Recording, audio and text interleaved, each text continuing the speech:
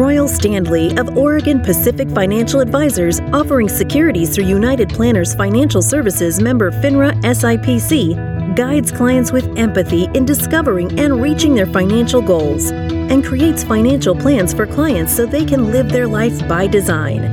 In these episodes, he relates his expert financial insights and discusses timely topics. Royal strives for excellence and has a passion for sharing his knowledge and supporting his community. Now, on to the show.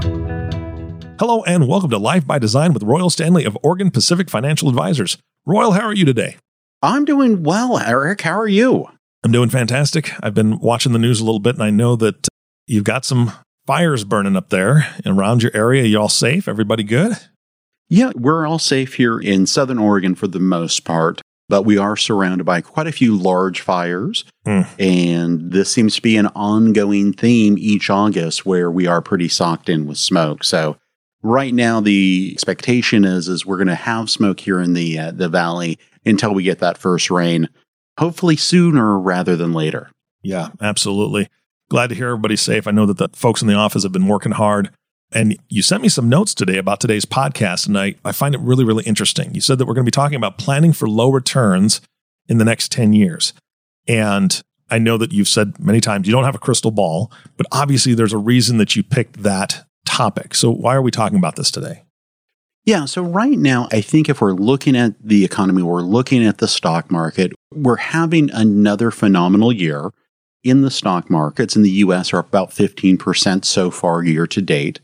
Last year was a phenomenal year, even with everything that was happening in the country with COVID and the economy, the shutdowns, et cetera, et cetera. So we'll kind of touch on why that was. But what we're looking at, and we don't have a crystal ball, we're not trying to time the market, but we are trying to be realistic about how the markets have functioned in the past and how we should be looking at where a market like this is and what has happened historically when markets have been as high as they are for looking at a price to earnings ratio. What happens when price to earnings is this high? What do the next few years look like from that standpoint? Okay. So where do we start? I mean, that's a lot of information. Right. And this might be a little bit more of a technical podcast, but please forgive me for that. We're going to try to just kind of touch on these so we give our listeners a chance to just kind of understand where we're looking at. Right now, if we look back over the past, 12 years, basically, from, let's say, 2010, after we had begun the recovery out of the financial crisis, the U.S. stock market has done phenomenally well.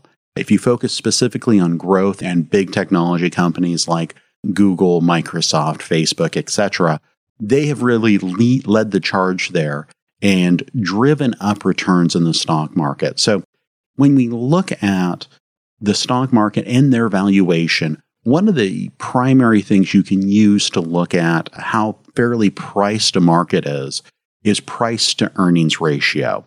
That basically is what is the price divided by its earnings of a stock. And we can do that for the entire stock market, for instance, the S&P 500, and really dive into how overpriced that is. Now, there's some debate there on what's overpriced, what's underpriced, but usually, a kind of a fairly priced market is a stock that is trading for, let's say, 15 to 20 times earnings. Getting up to that 20 times earning number might be a little too high there, might be stretching over into an overpriced market. Right now, if we look at the S&P 500, we are above 33 times price to earnings ratio. So what that means is we are very overpriced historically in the S&P 500 in the U.S. stock market. So what that means is the markets are very overpriced. And when that happens historically, what we see coming out of that is there has to be a correction somewhere. Either prices have to come down dramatically or earnings have to increase dramatically. Historically, what has happened when we start to get into a scenario like this with the markets being so overpriced is we have very low returns in the markets for a period of time. And that's where something called capital market assumptions comes into play. Capital market assumptions is something that advisors and institutions do to really kind of set out what their expectations are for the markets going forward. It's not a crystal ball. It's usually over, a 10 or 15 year period of what are the assumptions we're using for what returns will look like over the course of the kind of the next midterm period we're looking at. And if we're looking at the capital market assumptions that some of the biggest investment companies came out with at the end of last year, so before we had this big run up in the markets, they're pretty shocking from the standpoint of what we've become used to in the stock market and from bonds. So I'd like to just kind of take a moment and kind of go over a few of those, and we can kind of talk about what that looks like. All right, sounds good. So for instance here, if we look at JP Morgan, for instance, so JP Morgan, very large asset manager, their prediction for the U.S. equity markets over the course of the next 10 to 15 years is about 4%, a little over 4% is what your average rate of return will be for the U.S. markets. BlackRock was about 5%. Vanguard's coming out with a range between about 4 to 6% there. Those are really much lower estimates than what we have seen in the stock market. The U.S. stock market has been averaging closer to 9, 10, 11% over the last few years. So really, we're cutting those expectations in half. If we look at the U.S. bond market, all of those estimations over the course of the next 10 to 15 years really range between 1 to 2%. Without a lot of variation there. That's really the expectation, and those are not adjusted for inflation. So the expectation here is over the next few years, the bond markets probably will not be returning enough to even keep pace with inflation. The one that really caught my eye is from Morningstar. Morningstar came with their capital market assumptions going forward, saying the U.S. markets are probably going to be in a negative environment for the next 10 to 15 years, meaning that their estimation, their assumptions are that the U.S. market is going to lose about 10 basis points per year over the next 10 to 15 years, and the U.S. bond market is going to return 1%. So they're basically saying that U.S. stocks and U.S. bonds, there's going to be literally no return there over the course of the next 10 to 15 years. That doesn't sound good. It doesn't. It doesn't. The other thing that's really important to look at here is when we look at this and we go, okay, well, it'll be 4% or it'll be 5%, or maybe it'll just be a slightly negative or flat return. Markets don't move in straight lines. So that's not a straight line return of 4%. That is 10 to 15 years with some very, very high volatility in the markets. We're not in the prediction game of what kinds of downturns are we going to see over that course of that time. But if we look back at another decade where we had pretty dismal returns, which was the first decade of the century, we had a major crisis there with the tech fall and the tech collapse in 2001 through 2003. We had a little bit of a recovery, and then we had another giant fall with the financial crisis in 2008. So for a 10-year period, if you were just looking at the S&P 500, that was a very rough period of time, kind of all around there for the stock market. The benefit that we had there was we had higher interest rates in the markets and better returns from the bond market. So maybe that helped to boost those numbers a little bit. That's not the environment that we're in right now. And with interest rates being so low right now, and that's really what has been, I think, the biggest driver of asset increases here is very, very low interest rates. Those interest rates, you can almost think of that as we're borrowing future returns and moving them into the present. We're making it very cheap to borrow money. That money and all of the government stimulus, et cetera, that's being created right now are flowing into these risk assets, pushing up the price, and there's just nowhere for them to go on the upside. Now, that doesn't mean that the market that we're in right now couldn't continue another few years. There's still a lot of pent-up demand with the COVID shutdowns. There's a lot of supply chain issues we're still working through. We could go through another shutdown here. We're seeing mask mandates come back into things here in Oregon. So there are still some interesting headwinds and tailwinds that we're dealing with right now. But when we start to look out past, let's say, 2022 into the future, that's where a lot of this analysis is starting to turn pretty negative. Yeah. So what do we do? Well, that's an excellent question. How do we as advisors work with folks and look at really poor returns from the U.S. bond markets? Mm-hmm. So the first thing that we need to look at, and we'll kind of separate this between bonds and equities or stocks, is what are some alternatives that are out there? And are there different things that we can look at to really maybe still try to get a decent return without dramatically increasing the amount of risk? So for instance, in the bond markets, as an alternative, some of the things that we can look at using and that we have on our shelf is we can always look at something like an annuity, either fixed or an equity indexed annuity, as a replacement to bonds. The nice thing with those types of instruments is they do have a downside guarantee for the most part, where you're not going to be subject to interest rate risks as interest rates begin to rise.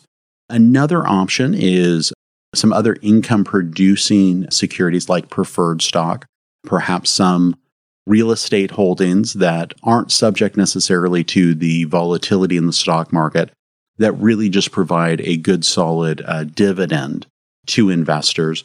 We will say that in capital market assumptions, real estate holdings are still priced fairly well. And then that's looking more at the commercial side of things versus the residential side of things. I think the residential market is being affected pretty greatly by these low interest rates, and we're seeing those prices go up. We don't know what that's going to look like. It could be a flattening out of real estate prices for a few years while we catch up, or it could be a decline as interest rates rise.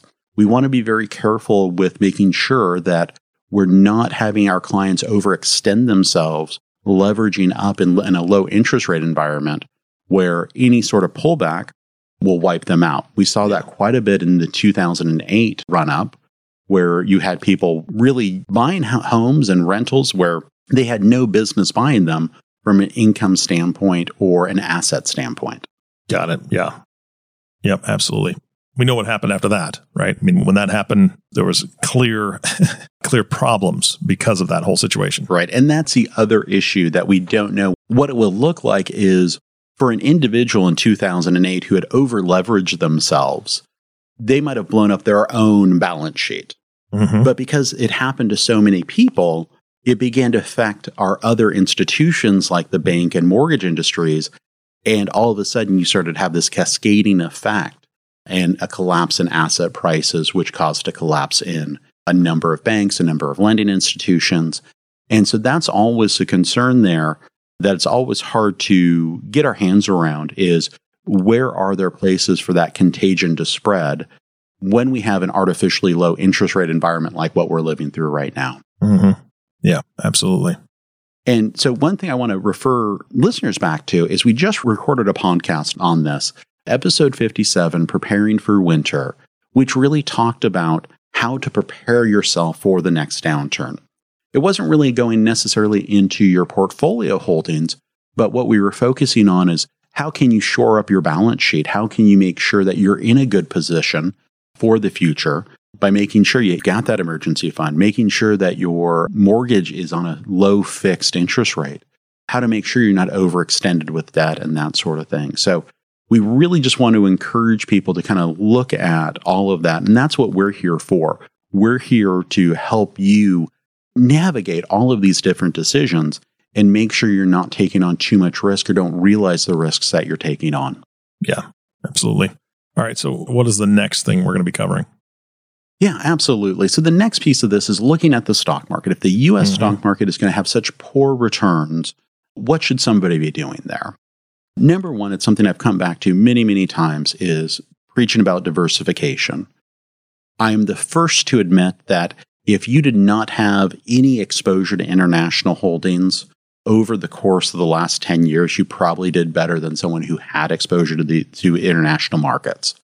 Right now, what we're seeing is international, because it has lagged so much over the last 10 years, actually has some good potential in the future, especially in comparison to the U.S. market. So making sure that you have that exposure to the international markets is kind of number one here. How can you diversify away from those low returning US markets and what we think might be happening here? Mm-hmm. The next area that we do quite a bit in is tactical management. Tactical management, we can do this both in bonds and stocks, is we have particular managers that we have used for years that are very good at shifting portfolios out of certain asset classes as they start to see weakness. And by doing that, they can help almost hedge a portfolio on the downside by shifting into a more low-risk asset when the markets begin to crumble.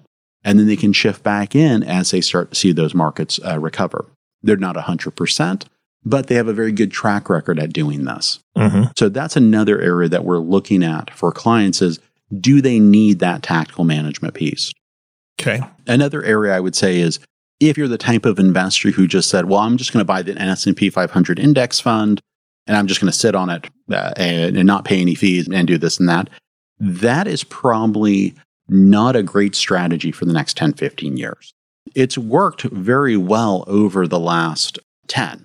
No doubt about that. But I think moving away from passive investments in a market where you're going to have to make some very specific choices from an asset allocation standpoint, I would probably start looking at where can I diversify away from those low-cost passive investments that just buy everything and get a little bit more specific. I think we're at an interesting time here where coming out of COVID with everything that's happened from a medical standpoint, as well as kind of the work from home movement, upgrading our infrastructure and providing more kind of broadband infrastructure across the country, we're going to see a lot of new technologies come on board. So you might want to be looking at where to be focusing from a clean energy standpoint. That is going to be a major shift here over the next few years, looking at what new technologies are coming on board that are going to be with us for the next 20, 30, 40 years. And then also being very wary of some older company names that might be going out of style just because of changes in the environment. For instance, you might want to look at energy companies a little bit differently, especially oil and gas companies, as there is a major shift away from utilizing that because of climate change and everything that's having to be done to combat that. You might also want to look at some other alternatives as new technologies come on board. And for instance, nobody could really predict what would have happened in 2005 with the creation of Facebook and how that really changed the game. So being on the lookout for those new areas of innovation and new areas of connection, I think are going to be really important over the next few years. So being specific on where you're investing those dollars, I think is very important. Yeah. Again, just seeing the different bits of news as a consumer, you just never know what to pick and choose and look through. But when you say technologies and new technologies, there seems to be something new every day. And so it's interesting how much development is being done. And that can be very, very tempting. But again, it's not something that I think that I feel comfortable doing on my own and just saying, hey, I want pick technologies. I really need somebody to guide me. And so I know we're going to get some contact information at the end of this podcast, Royal, because I know that your listeners are getting a ton today. But before we wrap up this podcast, before we, Doug, and I'm going to do that again, Royal, that sucked. You can do it. I believe in you. Thank you. You got this. Thank you. It's all that smoke in my eyes. And it's something, honestly, I don't want to do on my own. And I know that we're going to be asking you for some contact information at the end of the show here. We're not at the end, audience, just to let you know, but I just had to say that because it is something as consumers, I know that we all are inundated with all sorts of information. So what else do we need to cover in today's podcast before we wrap up? Well, I think the other most important part of all this is all of this advice is very fluid. And the biggest factor here is, where are you at in life and what are your needs? So for instance, if you're just starting out, I really don't think it's worrying too much about the allocation of each dollar. It's really saving the money and building that up. It's looking at a good diversified portfolio and starting just to build wealth. So if you're just starting off, get started today. Mm-hmm. What we're going to see, we talk about that low return environment. But what that really means is we are probably going to have a lot of volatility over the next 10 to 15 years. And if you're starting your 401k or starting your investment account and you're just systematically putting money into it, there's going to be some amazing opportunities to buy as the markets fall and as they recover if you're just consistent with it. So if you're just starting out, just get started. There's going to be some great entry points, let's say, into the stock market if you're comfortable with that level of risk. And, we have that good discussion quite often with younger folks about over the long run, holding stocks has been a great way of doing it. Don't worry about trying to time the market. Just have a consistent program in place. If you're in the building wealth stage, there's going to be opportunities that come about. So what we want to look at is, what are your needs from your portfolio right now? Is it just kind of you're at that phase where you've got the house, you don't have any debt, you're just kind of saving for a future retirement? I think in situations like that, that's where working with a financial advisor and a financial planner can really add a lot of value in your life, because there will be opportunities in your life where you're going to have extra assets, you're going to have extra money you can allocate to different investments. And by doing that and looking for low entry points, whether it's in real estate or in the stock market, can really boost those returns over the long run. Okay. I think the two next categories are probably the hardest to deal with. And those are those that are approaching retirement and looking at retirement here and saying, okay, do I have enough? And if I'm wanting to retire in the next year or two, how do I deal with this? How do I kind of make the right decision and make sure that my allocation is correct and my income needs are covered once I retire? That's where our financial plan analysis can really help and answer those questions and look at the right allocation for you. If you've already retired, I think that's the most critical stage right here that we're in right now is, if you're in that first 5 years of retirement, how best do we approach that? How best do we make sure that from an income standpoint, you're covered going forward? And that's really having that conversation, making sure that there's no hidden pitfalls there. Late stage retirement, let's say you're already in your 80s, there's probably not too much you need to be worried about. There's definitely some changes that can be done, but for the most part, because of the time frame you're looking at, living in another 10, 15 years, you don't need to take as much risk. Your biggest risk, I think in that stage, is really just inflation. And what does inflation look like over that time frame, just to make sure you're not losing too much purchasing power in your income portfolio. Makes sense. All right. So you said you actually named kind of two groups there that I really want to draw to your attention, because I am going to ask you to give them your contact information. Younger folks that maybe have been hesitant to get into the market, or they're just learning about it. They're just starting out their investment journey. So I want you to be able to give them some contact information. And then early retirement, late stage retirement, people that are approaching that. I know there's obviously with shakeup and with COVID, with everything that they've gone through in this last year, it's been a little nerve-wracking. And we don't know with this resurgence of COVID and Delta variant, Epsilon variant, or whatever else they're going to name these things. There's a lot of unknowns. So I know that you're totally open to these conversations and that you do this all the time. Should people be going to your website to get more information, or should they just be picking up the phone and saying, hey, let's make an appointment? Yeah, you can go to our website. You can schedule an appointment right there on the website if you're a existing client, or if you're new and just want to sit down and look over what you've done so far and make a plan going forward. You can also just call the office or just email me directly at royal@opfa.com. All right.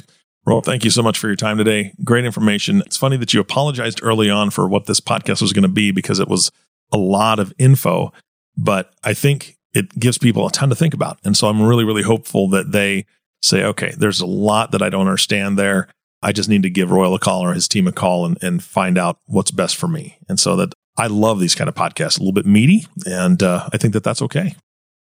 Good. I'm glad you stayed awake for the entire thing. Yeah, the entire time. I was here the whole time.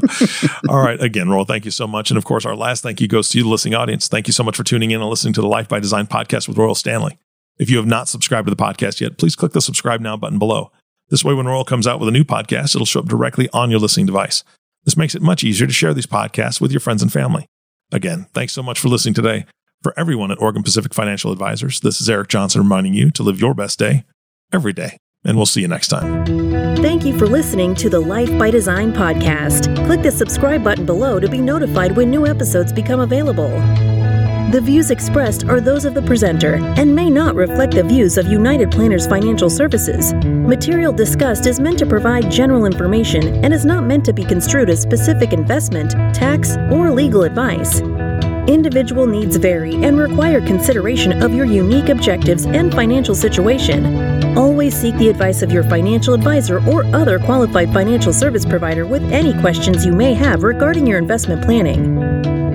Advisory services offered through Oregon Pacific Financial Advisors, Inc. Securities offered through United Planners Financial Services of America, member FINRA and SIPC. Oregon Pacific Financial Advisors, Inc. and United Planners Financial Services are independent companies.